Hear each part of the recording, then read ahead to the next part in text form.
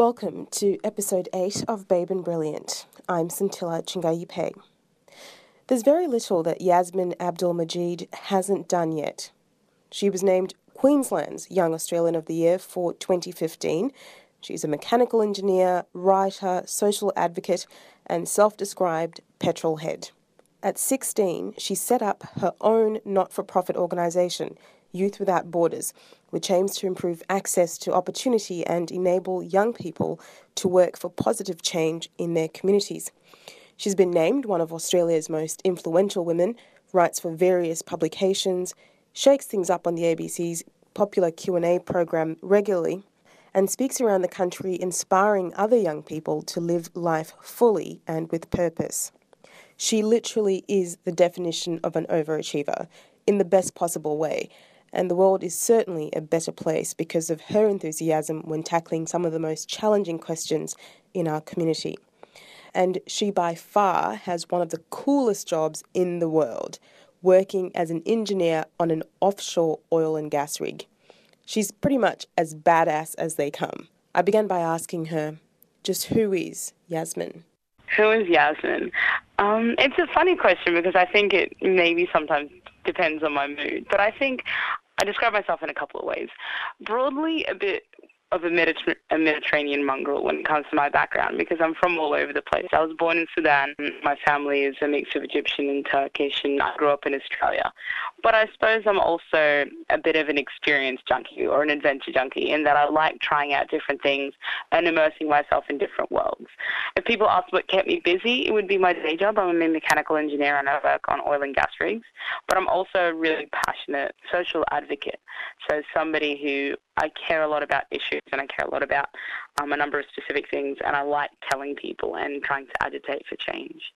Okay, let's start breaking that down in elements. Let's go to the bit about your identity. You talked about being a mixture of all these wonderful cultures. How do you forge your identity given that you do have so many cultures within who you are? It's an interesting question, the question around identity, and I think it's something that I've thought a lot about recently and growing up, but I'm in the lucky position perhaps of seeing it in the way that rather than, I'm brought up in a particular way at home and the society I live in expects something else from you, but it's about the opportunity to pick and choose what you want to be and what's valuable to you, and I think I've only really maybe been brave enough to do that in the last couple of years. Once I've sort of got my own job and started living my own life in a way, started figuring out what was actually important to me and not what other people told me was important. And so I think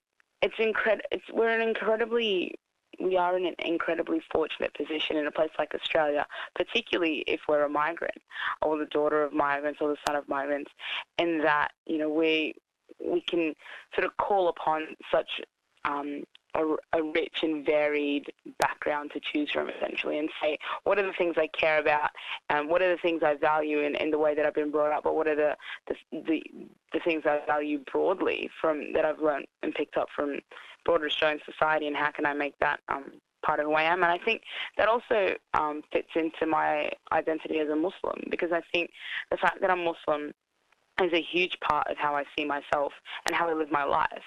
And I think we are in a time and place where we're creating the Australian Muslim identity in the same way that you've got the Sudanese Muslim identity and the Pakistani Muslim identity and the Indonesian Muslim identity, and they're all slightly different. I think there's an Australian Muslim identity, and we're figuring out what that means.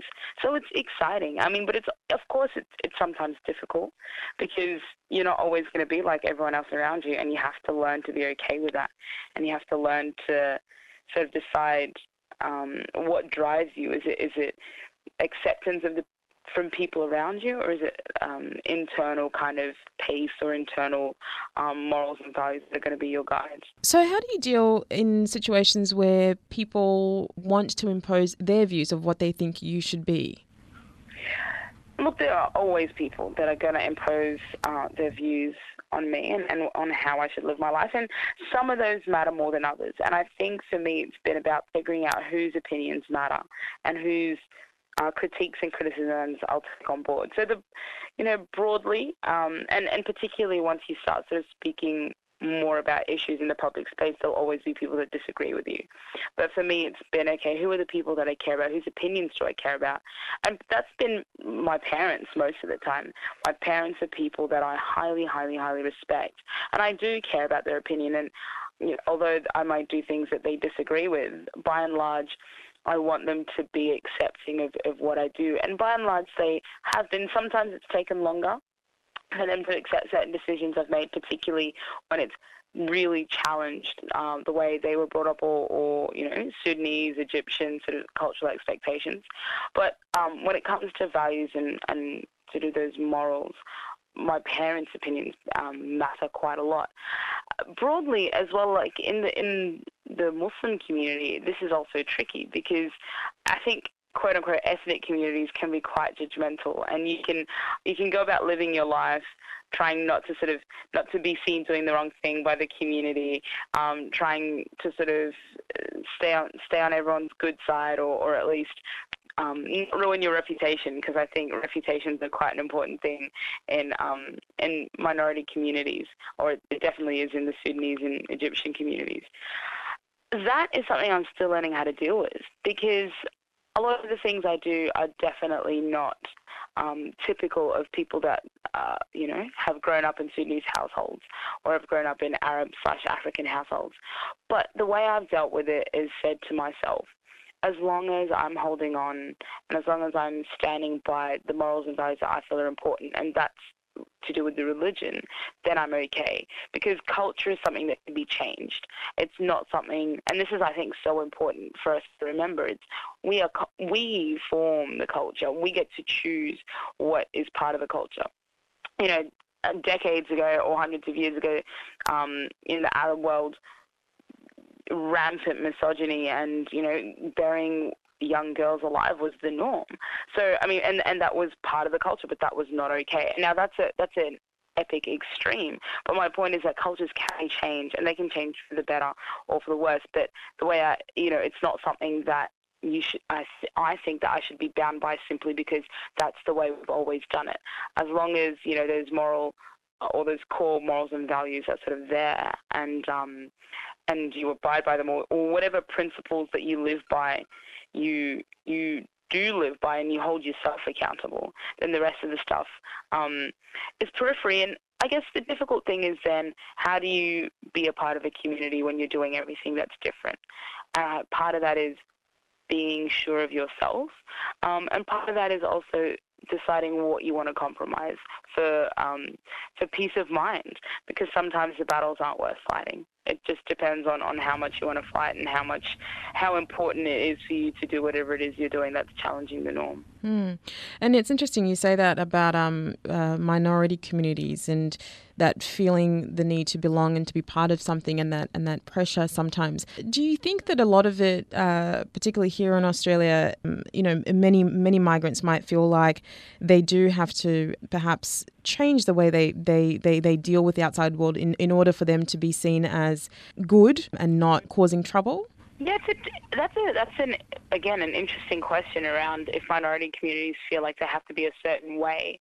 I think there may be something subconsciously in people's psyche in terms of not wanting to be troublemakers. And I think often, when you come as migrants or refugees or asylum seekers or whichever way you come, there's a sense of feeling very grateful and fortunate to be in that position, and so also wanting to cause as least trouble as possible sometimes. And I'm definitely very broadly generalizing. But also at the individual level, trying to find, where you fit in the broader societal culture and what you need to do to be accepted in that. It's tricky because it manifests in a variety of ways, and I think in Australia we see some of that. We see some people that, try to forget, or not to forget, or try to sort of leave where they came from and the cultures they came from behind, and fully embrace everything about, or fully embrace the ways and social norms of their new country. And some people that try to find a middle ground, and then some that don't want to engage at all, and sort of say, well, I really want to hold on to where I've come from and I don't want to forget.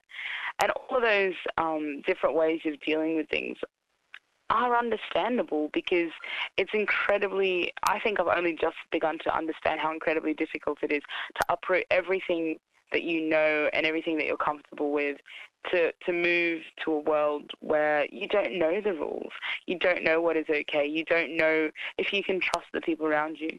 But in the time and place that we're in, naturally, for example, if we look at Muslims and we look at the Arabs and Africans that live in Australia, in the West,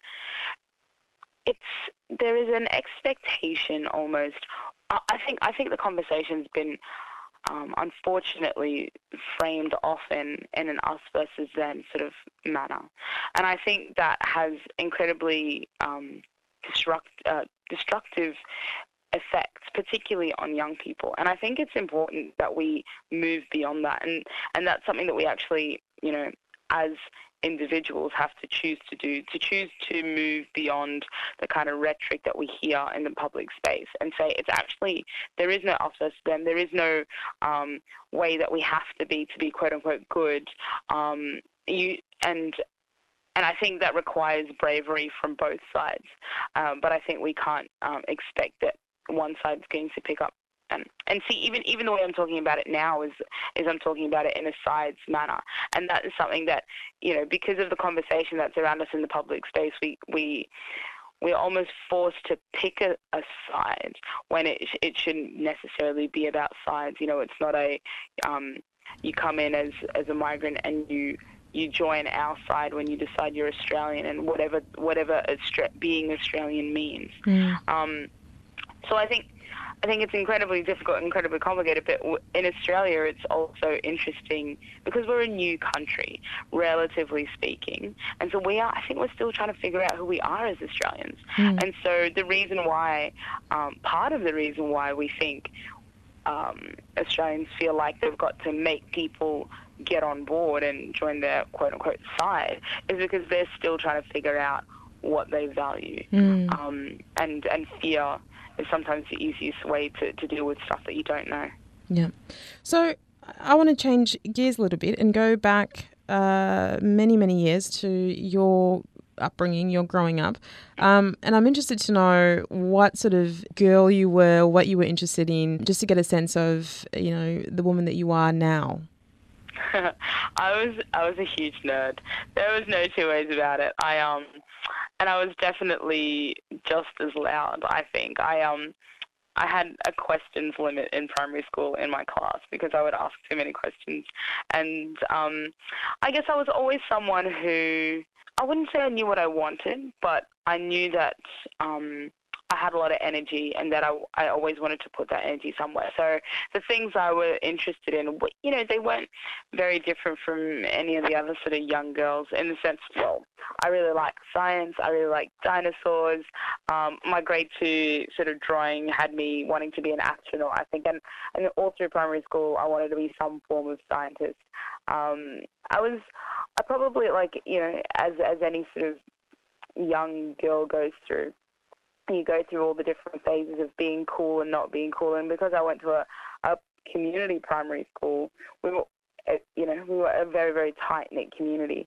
But I think I was someone who I was quite academic, but also interested in sports. But I come from a very academic family, and so I guess I grew up in a family where we would have discussions about everything all the time. And that was the world that I grew up in, where it was about intellectual stimulation. It was about listening to the news. It was about critically analyzing. No matter how young you are, it was about, trying to make sense of the world around us.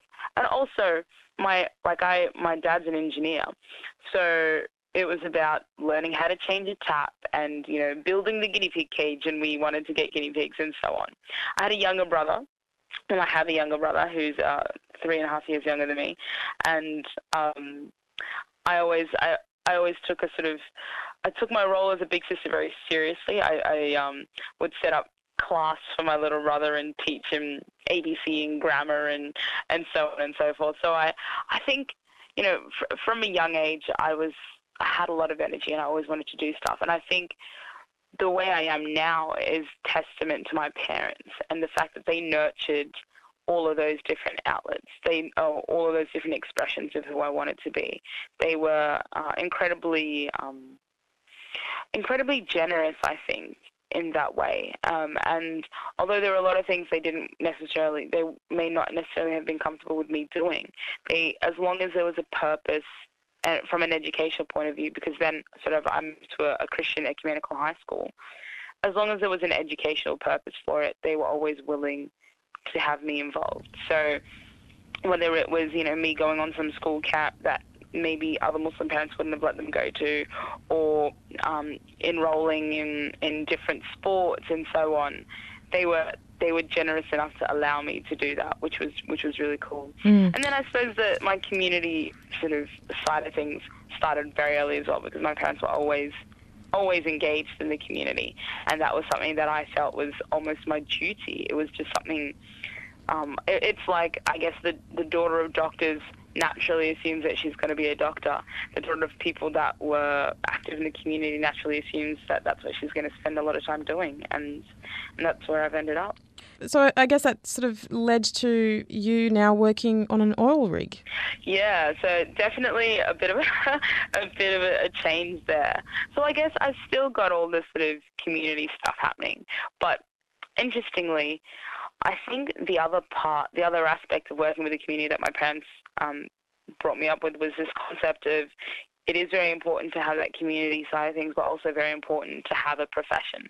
And I think it's never something that was said explicitly, but I think it was something that was sort of underlying a lot of the conversations we had was, it's around, and I think it comes from this idea of wanting safety and security for your kids, right? And I've only really sort of become aware of it recently, in the sense that I've maybe picked a safer path of having a profession as well as doing the things I'm interested in, as a way to sort of make sure my bases are covered. So I've got the passion, but I've also got the day job, which I also enjoy. But how did I end up on the rigs? Well, I studied mechanical engineering, and I always wanted to, I'd sort of gone into it for two reasons. One, because I loved cars and I wanted to work in Formula One. And secondly, because I knew that I wanted to sort of help the world, essentially. I wanted to do something that would be of benefit to others. But I wanted it to be a tangible thing. I wanted my contribution. I would see all the people around me doing law and arts and international relations and politics, and that was fantastic.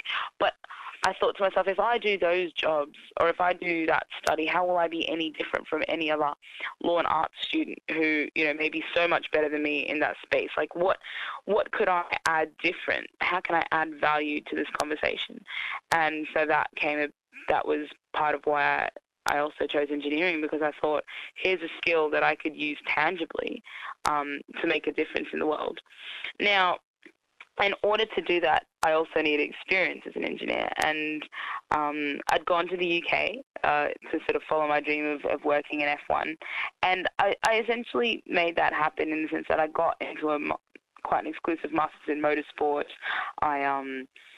I went and travelled and visited a whole bunch of race teams and was offered work experience in one of them, Mercedes F1. But then there was a point when I realised that, and this is one of the hardest decisions I've ever had to make, I think, that although I cared a lot and I really loved the idea of working in Formula One, I couldn't necessarily justify spending all my life and spending all the opportunities my parents had provided in this field, because I felt like although it added value to me and was exciting and cutting edge, it didn't necessarily add value to the rest of the world in the direct way that I had imagined that I wanted to do. And so I came back to Australia and sort of looked for a different opportunity. And this is part of why I say I'm an experience junkie or an adventure junkie, because I just thought, well, what else could be really fun? I don't necessarily want to go into a grad position sitting in the office at the moment. What could be fun? And I found the job to work on the oil and gas rigs, and I thought, yeah, that sounds like a bit of an adventure. Let me try that. And the rest is history. Wow, that's really incredible and really interesting. I just love that you just pursue what you find interesting, and will give it a go, and are willing to do it, which I think is really great. I wanted to know, from the bits of interviews that I've seen of you or photos that I've seen of you online, you've got a very bold a sense of style, which I don't know if that's deliberate. Is it an expression of your personality? And because you just look fab all the time, and I'm just trying to figure out how that is. What do you think about fashion and style, and how does that work in with your personality and with your work? Thank you. Thanks for the very high compliment. It's quite funny because I look at photos of myself when I was in early sort of high school and so on, and I was not interested in fashion, and it's really funny because it's like a big part of my life now. I definitely feel like I can express my personality through the way I dress, and so it's so funny looking at photos of me when I was quite young. I think up until probably the second year of uni, I put absolutely no thought into how I dressed. I loved big jangly earrings and, diva accessories and so on.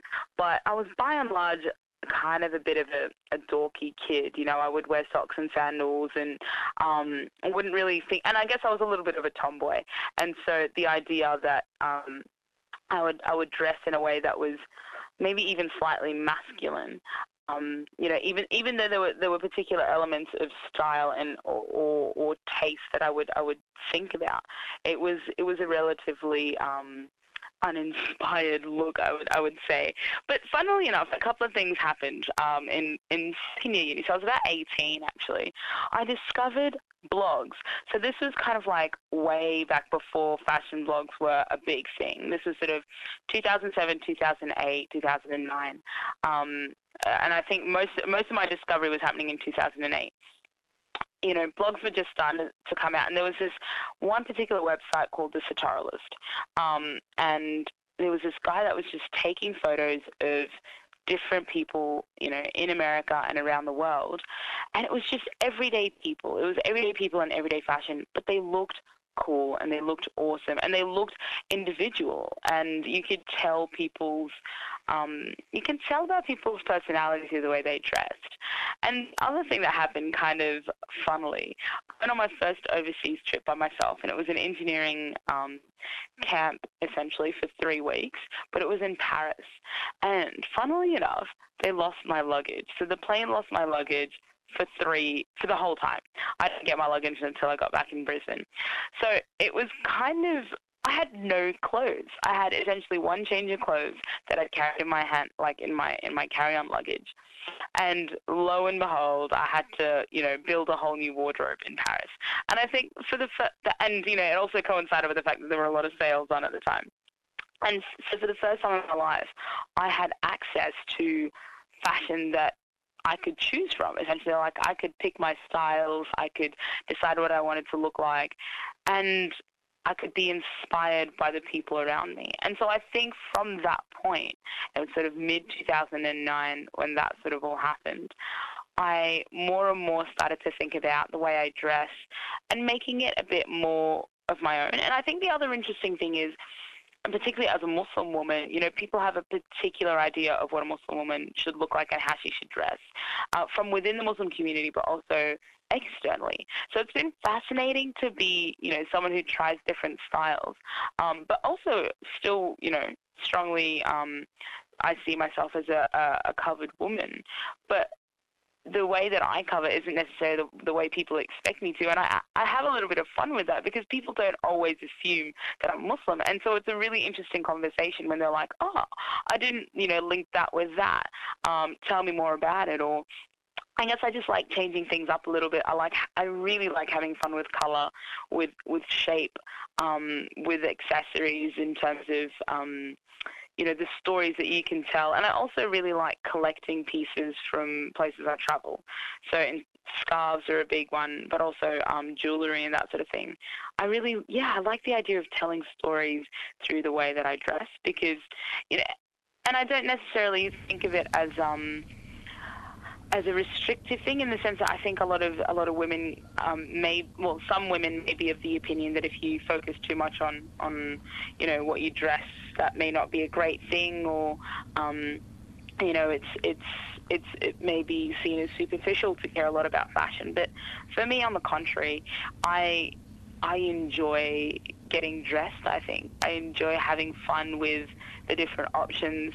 And I enjoy the challenge, I suppose, of finding my identity through the way that I'm seen in the world, if that makes sense. Yeah, and it's interesting because part of the thing that inspired this series was something that the author Chimamanda Adichie said about women, and she said that you can be a babe and you can be brilliant, and that the two are not mutually exclusive. And sometimes as women, it does feel like we put these pressures on ourselves that just because you're smart and you're kicking ass in the world, you can't necessarily care about, the fact that, you love print and you love colour and you love clothes.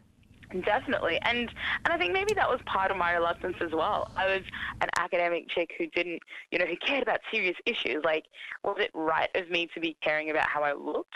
But I also think that that's societal sort of expectation that you have to be one or the other, or even, and I don't know whether that's sort of linked to some sort of, I guess, a link with the patriarchy in the sense that, and I haven't really thought this through, but I think there's definitely something there around, saying, am I choosing to dress this way to please, to be visually pleasing to men and so on and so forth. I think we can choose to be so beyond that. I read an interesting article that was talking about how professional women shouldn't compliment each other in the workforce about the way they look because men don't do that and it's belittling. My reaction to that was no.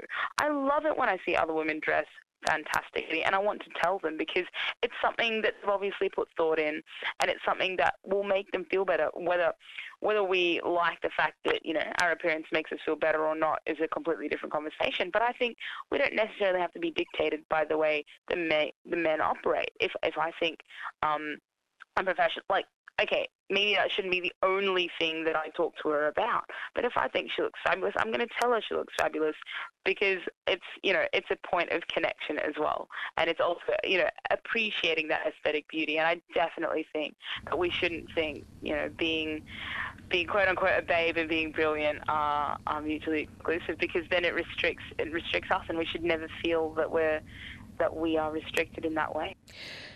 So I want to find out about you outside all of these spheres, so when you're not kicking ass on oil rigs or doing all the social advocacy things that you're doing, how do you unwind? How do you make time for yourself? It's actually like the most boring stuff, really. So I'm a massive fan of a bunch of random TV series. So I definitely am a person that has sat down and that continuously does sit down and, binges on a couple of TV/episodes/series, when I'm trying to unwind. And I think I quite enjoy comedy as well. So I'm a big fan of stand-up comedy.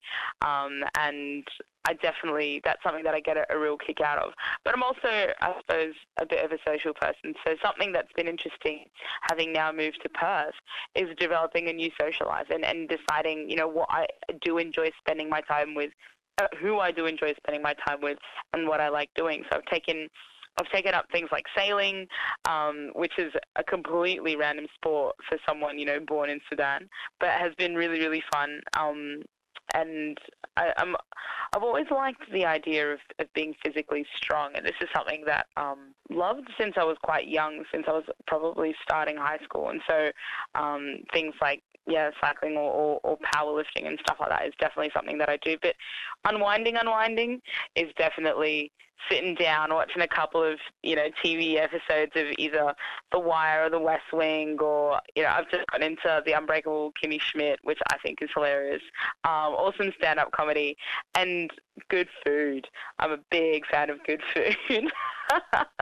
And a few of my mates have gotten into the whole raw thing, and although I'm not necessarily all about eating clean all the time, it's definitely been fun to sort of discover that I've got some sort of cooking skills. So yeah, I guess for me it's all about enjoying where I am, and I can't believe I forgot. I love reading, and I would love being transported into a different world. That's something that I don't always have time for anymore, but I always treasure when I do get the opportunity. Before you talked about the places that you visited, pursuing, certain career goals and things that you wanted to experience, do you travel for fun? I haven't really travelled just for vacation for a very long time, and I think it's interesting. I was reflecting on this recently. I love the idea of travelling, but my dad always brought us up with this concept of everything has to be done for a purpose. So I've never really sort of just been like, oh my God, let's go to Bali to hang out kind of thing. It will be like, okay, there's a conference in Bali. Let's go to the conference, and then I'll add on a couple of extra days to, check the place out. So I haven't yet really just traveled for the sake of traveling. It's always really been associated with some sort of work. Part of me thinks that's a good thing in the sense that I'm always maximizing the utilization of my time. But part of me, thinks I'll get to a point where I'll just want to chill. But I guess I'm not really used to doing that at this stage. So I don't know. It's something that I could probably get into, but I haven't had the chance to just yet. And how do you balance relationships and all that sort of stuff that also comes with, being a young woman in the world? Well, relationships is definitely the topic on all our young women tongues, if that makes sense. That sounded really bizarre. Especially sort of as a young Muslim woman who likes doing things with my life. It's not easy, right? I'll be honest. Particularly growing up in Australia, I grew up with mostly, like, the guys that I hung out with were mostly Anglo non-Muslim boys, and so my taste in boys isn't necessarily conducive to what I have to end up with. So it's definitely been interesting. This is definitely more open. I haven't really spoken about this in the public space very often. I don't really know how all of that's going to sort itself out. A lot of my friends are getting married at the moment and they're having kids, and that's like beautiful and wonderful. And I'm sure that, I guess I have faith that it'll all kind of work out. But it does end up being a bit tricky. And weirdly, sometimes, I don't necessarily understand it, but people have said to me, Yassmin, you're an intimidating person, even though you're friendly and this and that. It's because you come with all of these things that you've done. People don't know how to deal with that. And for me, that's like, I'm like, man, that's such a weak excuse.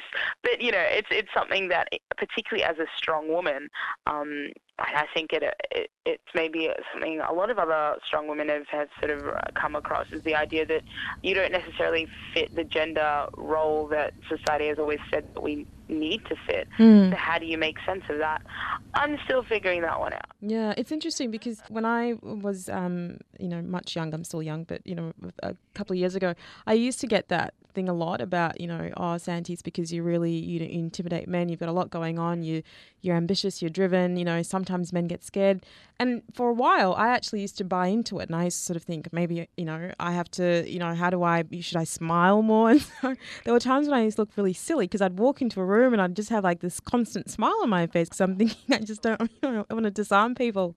And it was only, I think in the last 18 months or so, and I was sitting sort of thinking and, reflecting on my life and kind of going, look, I like my life as it is. And it was only through conversations with women who were much, much older and have gone on to do amazing things that they actually made me realize that it's not about you having to change who you are or having to be anything else. And it's like, the right person does eventually come along. And I think sometimes as women, we give each other mixed messages about what it is we should be getting out of the world when we already know the answer from the beginning. Just be yourself and the rest just falls into place. I think you're completely right. And I think, there's a couple of things that I think about in this space. One is that, hopefully the guy's already born. So whoever I'm going to end up with is already out there somewhere doing his thing and living his life. So, I'm not too stressed about that. And I guess the other thing is that you said that I completely agree with is that it's not about us changing who we are, because if the person's intimidated, then they're obviously not the right person for us, right? It's about finding who, and I'm about equal partnership. I want to find, what I'm looking for is that person who's going to be my PIC, my partner in crime in life, essentially.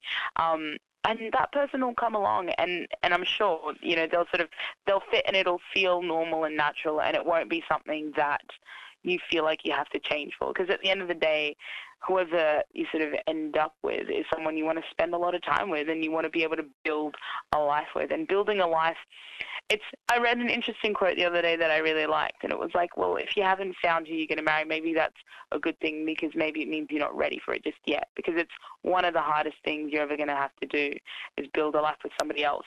And right now, I mean, I'm in the same place. I feel really blessed and really lucky to live the life that I'm living at the moment. But I'm also living a selfish life. I do what I want to do with my time. I don't have to think about anyone else. And, perhaps right now is not a good time in my life for that. And so I'm a big believer in fate, and I think things will work out when they need to, and when the right time is. And so, yeah, I guess I enjoy life, and take it as it comes. So speaking of quotes, do you have like a life philosophy? Do you have anything that you live by that you sort of go, yeah, that's pretty much me in a nutshell? I suppose it depends. On my phone, on my background of my phone, it says realize how blessed you are. And I think that's something that I always need to, I think it's important to remind myself, is that I've been so incredibly blessed to be in the place that I am at the moment, that I have to take up every opportunity. I have to make the most of it. I have to give back, because I'm so lucky to be here, that I can't afford to waste any of those any of those chances, essentially. Somebody recently said I'm the kind of person that immerses myself in worlds, and I think that's also true. I love, whether it's, sailing or boxing or motorsport or the oil and gas rigs or whatever it is that I try that I'm vaguely interested in, I'll get interested in it, and then I will pursue that, and I will go full on. And then just depending whether or not I like it or whether or not I have the time, I will either stay with it or not. But I will go full bore, because I love the idea of immersing myself in a completely different world and learning about, the different cultures and customs and the way different people do things, and trying to see people and trying to see, through different perspectives. The other question I always ask myself is, what impact do I want to have?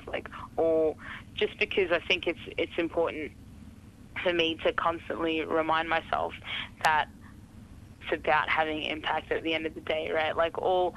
I'm religious, I'm spiritual, and I'm about, saying, well, what legacy is it that I'm going to leave, and how do I, keep that front of mind all the time. To find out more about Yassmin and catch other episodes of Babe and Brilliant, simply visit wearegriot.com. That's wearegriot.com. Thanks for listening.